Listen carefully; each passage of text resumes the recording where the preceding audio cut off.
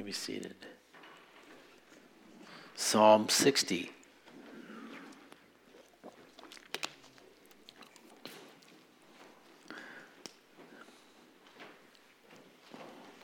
The Lord is our preservation. Now, there are different ways to approach the Psalms, and if you've been paying attention at all, I've kind of taken the historical perspective. Let's go back and, look at why this was written and what experience was going on in David's life when it came out of his heart. And this is an easy, when you go from one book to another book, you kind of separate them in your mind, from the Bible. And sometimes it's good to realize it's a continuation of their historical movement, especially with the nation of Israel. And so David was born in the time of the judges that was coming to an end. Samuel was that transitional man. He was the last judge and the first prophet. And just a little side note, I always find it interesting how God goes about filling the need he has for his vision, his purpose for man. And so he allows things to happen in people's lives. Hannah couldn't have children, and she was getting treated miserably by the other wife, Peninnah. But it broke her, brought her to her end. Just give me one child. If you give me a man child, I'll give him back to you. Just what I was looking for, And of course, she lent him to the Lord, and the history. So David was born at the end of that era. Samuel was an old prophet. He had installed the first king, Saul. He didn't do really anything to assuage the corruption that was in the nation. Remember the theme? Every man did that which is right in his own eyes. Of course, we can't really relate to that anymore. Right. And so you have a king who's so self-centered, narcissistic, that he can't get beyond himself for 40 years. It's all about him and his statues, his monument, how people treat him, how people are helping him. He doesn't have a clue what it means to be a servant. And so the surrounding nations were God's instrument of chastisement for the disobedience. And so we're going to kind of see a little bit of that. So if you're familiar with David's history as he comes to the scene in this particular situation, he's as he takes the throne and he makes many conquests, all these surrounding nations that have been hassling them, the Midianites, Moab, the Edomites, the Syrians, the Philistines, all these surrounding nations have just been a thorn in their side, and it's because of their disobedience and their lack of faith. And so David cleans house, and God is with him. And so this one here is tied in with 2 Samuel chapter 8, which we'll get to later. He had a war with Syria, which would be Damascus, and then Edom in the south. And this is what was the motive for writing this particular psalm. So let's read here, which, because some of this is kind of like, okay, wow, what's going on here? You just automatically, it's a prayer for deliverance.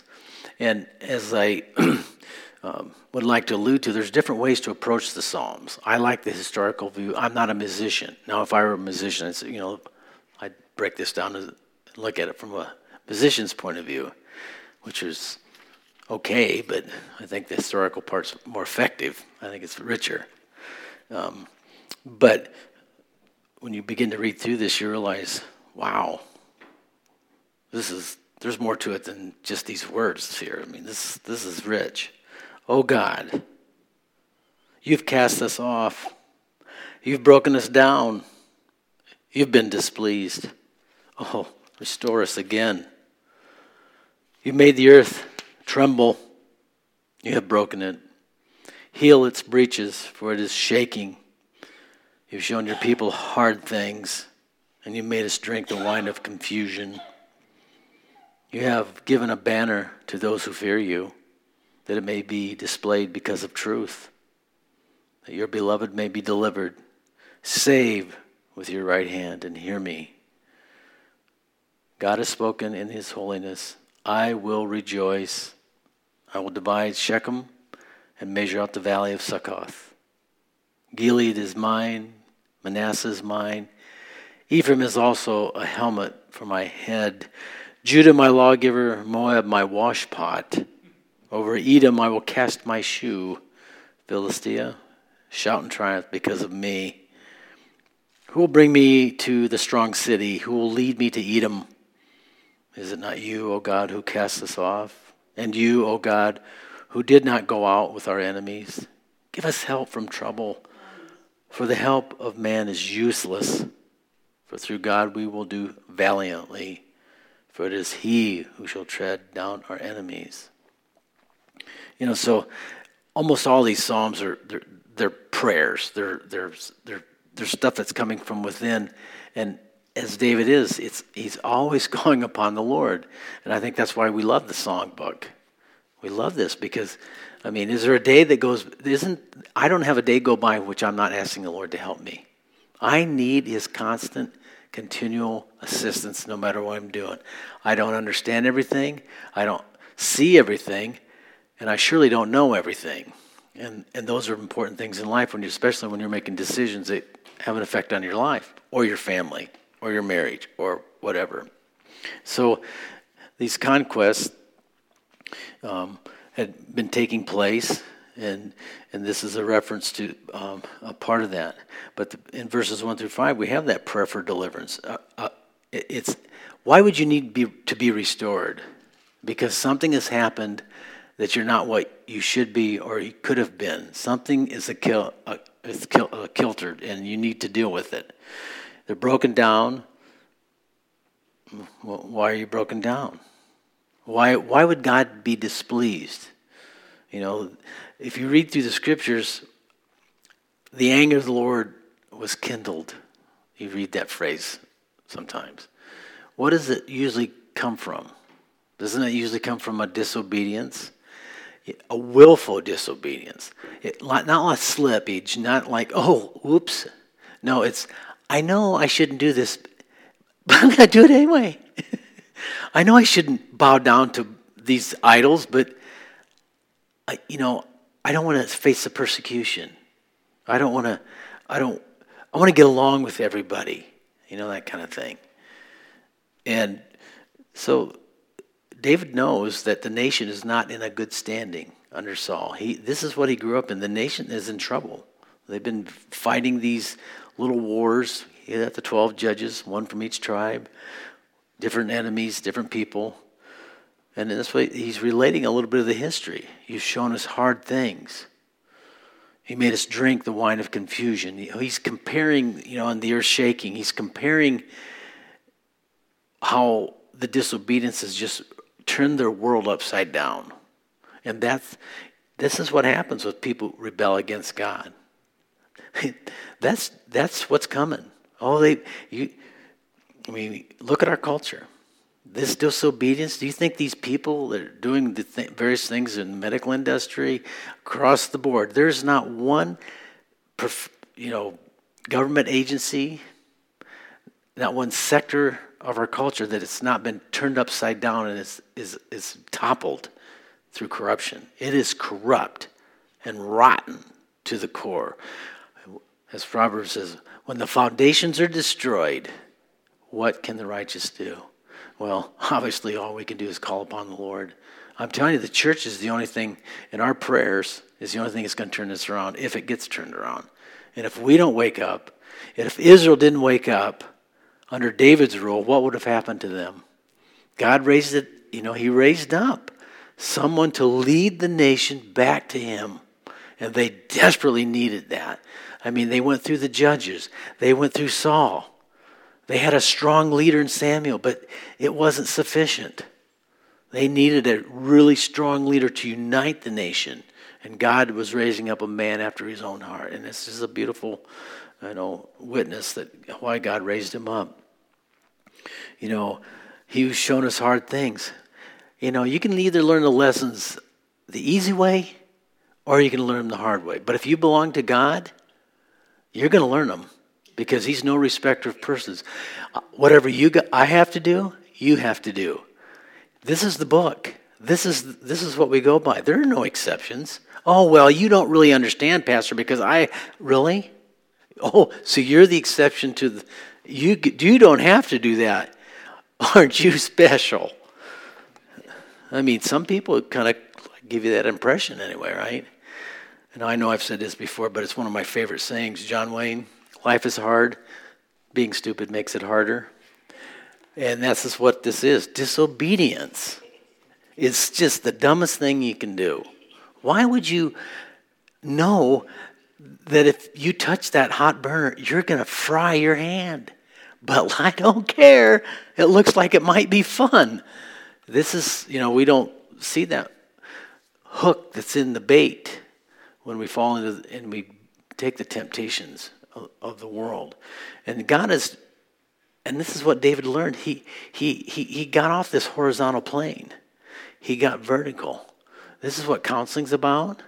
This is what our fellowship is about. We help people redirect their thoughts. One of the things we learned, in going to Bible college, part of our responsibility was to spend time in the office. We did a lot of phone counseling. And what we were taught was do not give people your opinion, because your opinion is like everybody else. They have one. The only opinion that matters is here. Always direct them to the Word. Direct them to the Word of God. That is the best thing that you and I can do as we're ministering in the body of Christ. Because we interact with people. Sunday morning is not our family time downstairs. That's all about interaction and, paying attention. Because, out of the mouth, abundance of the heart, the mouth speaks. People begin to say things. Wow, I'm just really struggling with this. And you can like, oh, I didn't hear that, and just let it slide. Or you can be taking advantage of that openness there because that person is actually, it's a cry for help, a subtle way. But that's what we're here for. I'm down sometimes, you're down sometimes, I'm up sometimes, you're up sometimes. We're here to really help people along the journey. So this is what's going on here. This is actually, unfortunately, this occurrence and these words that David penned here in the first 5 verses are very similar because it seemed to be going on quite a bit in his life. Psalm 44 in verses 9 through 26. I'll just give you a list of a few things there. He was a little more detailed there, actually. We are ashamed. We're without protection in battle. We retreat. We're plundered. We are sheep for food. We're scattered. We're sold into slavery for next to nothing. You're not glorified in these things. We're at a distance from you. We're a reproach from our neighbors, a scorn, a derision, a byword. People shake their heads at us, a dishonor, a shame, and we're reproached and reviled by our enemies. This is what happens when the Christian, because Israel's an example, are they not? And we're to learn from that example. When a Christian is walking in direct disobedience, this is what happens in their life. The worst person to be around is a backslidden Christian. That is absolutely, you just want to stay away because, you don't want to get what they've got and what's coming down in their life. That's why you got to be careful that you don't continue to enable them to live in disobedience. And this requires discipline. Sometimes you have to say hard things.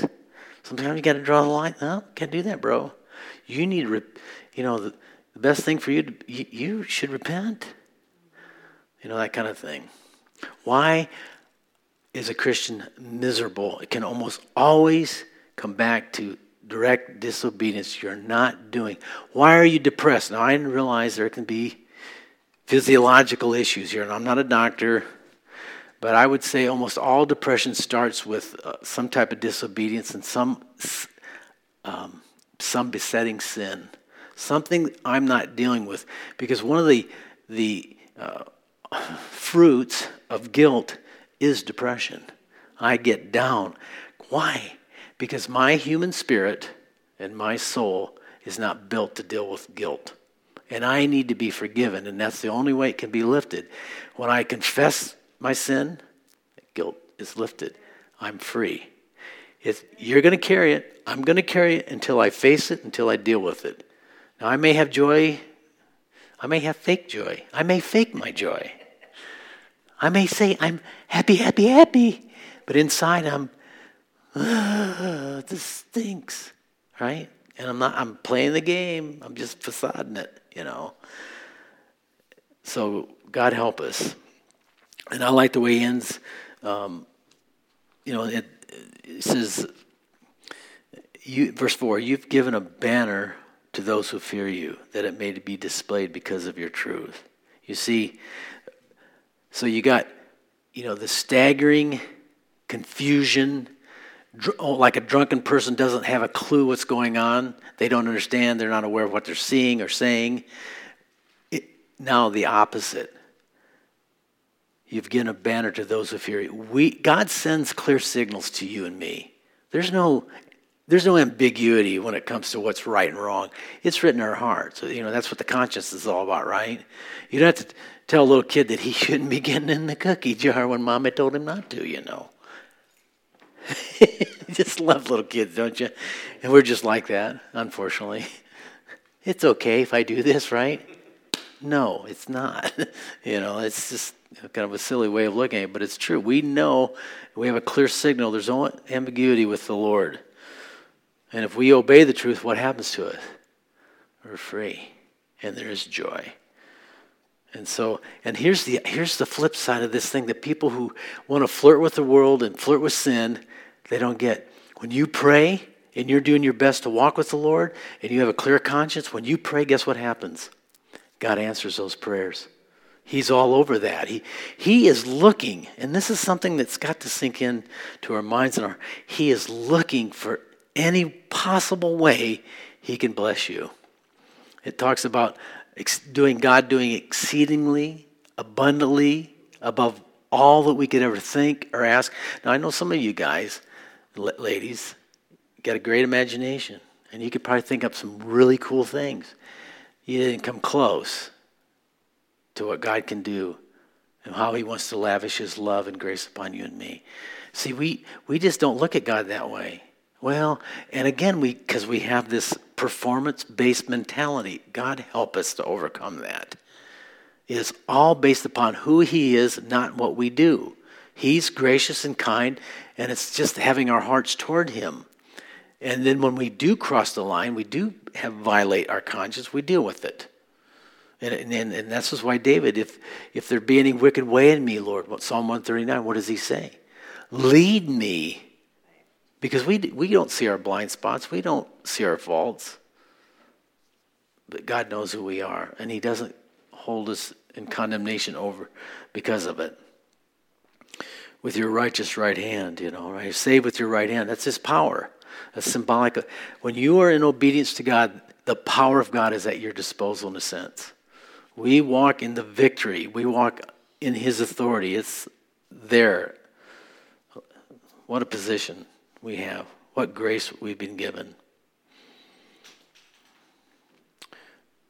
God has spoken in his holiness, and I will rejoice. And he gets into this list here, dividing Shechem and the valley of Succoth. That's the Booths in that area, mid part of this country.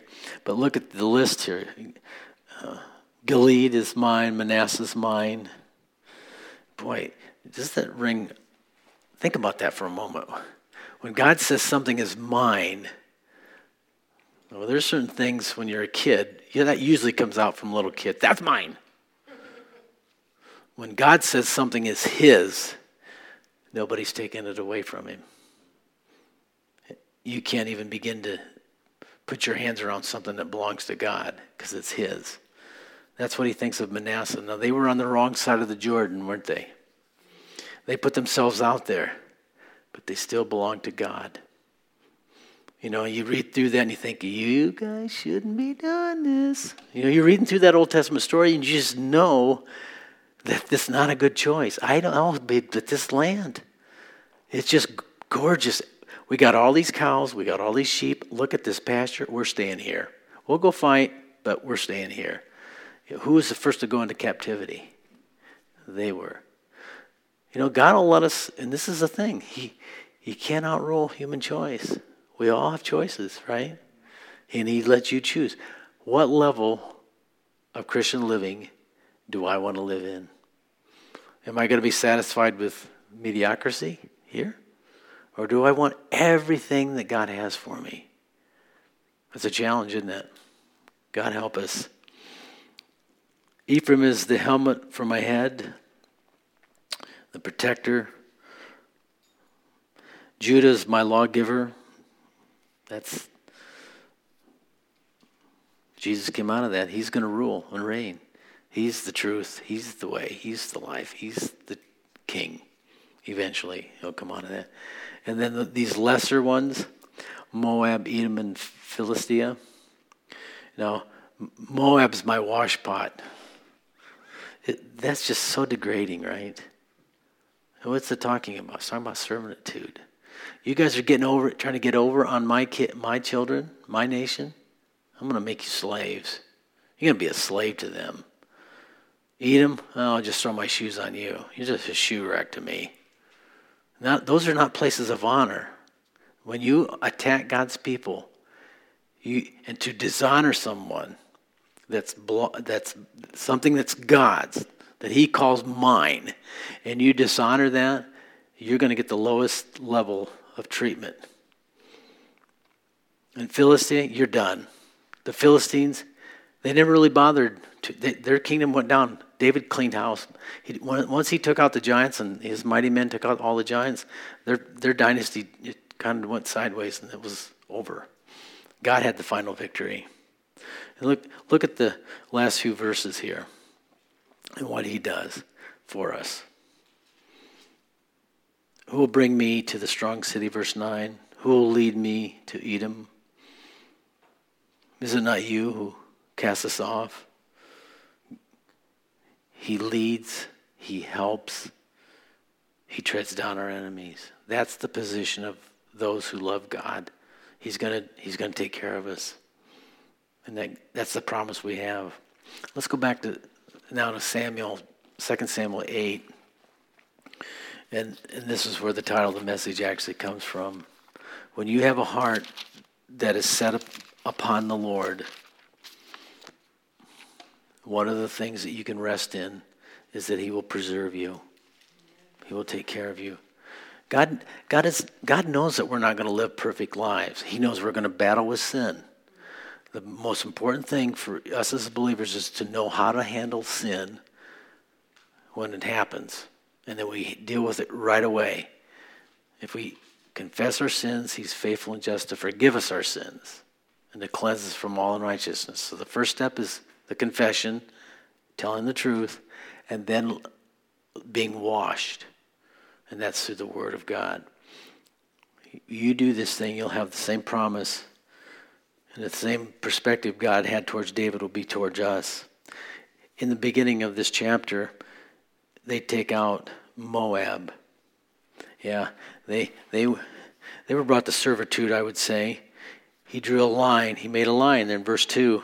He defeated Moab, forcing them down to the ground. He measured them off with a line. With 2 lines, he measured off those who to be put to death, and with 1 full line, those who to be kept alive. So the Moabites became David's servants, and he brought tribute. I'm telling you, I can't imagine being in that situation. You know, when I read this, it reminds me of Nazi Germany. You know, there's a line. There's some Jewish people were able to escape, and others sit to Auschwitz. I mean, you just don't want to go against God's people. Then he defeated Zobah. He went on to recover his territory at the river Euphrates. So we're talking a substantial distance from the promised land. And if your Bible has a little introduction to Psalm 60, it says it's a miktam, which means it's a teaching. That's what the Psalm's about. But it says, when he fought against Mesopotamia and Syria of Zobah, and Joab returned and killed 12,000 Edomites in the Valley of Salt. This is the psalm that was written from those two wars, those two victories. And this is what's going on here in chapter 8 of 2 Samuel. He took, in verse 4, he took 1,000 chariots, 700 horsemen, 20,000 foot soldiers, and David hamstrung all the chariot horses except that he spared enough for 100 chariots. When the Syrians of Damascus came to help Hadanezer, king of Zobah, David killed 22,000 of the Syrians. So these people that have been hassling Israel for all these years, God's bringing a revival. God's bringing a restoration. That's what this psalm's about. It's about restoration and preservation. Because that's what you need. Once you've been restored, you need to be preserved through it. He put garrisons there in Syria of Damascus, and they became his servants, and they brought him tribute. And notice verse 6. So the Lord preserved David wherever he went. Aren't you glad that God does that for you? Do you have that confidence in your life that he's preserving you? He loves your kids more than you do. He loves your wife more than you do. He loves your husband more than you do. He loves everything about your life more than you do. He's more concerned about it than you are. I have to remind myself, well, yeah, but there's just, no, I got this. Okay. We want to think that it's ours, it's our burden, it's our responsibility. Yeah, it might be to some degree, but really, it all belongs to him. It says he took the shields in verse 7, and he brought those to Jerusalem. I mean, they plundered these nations around them.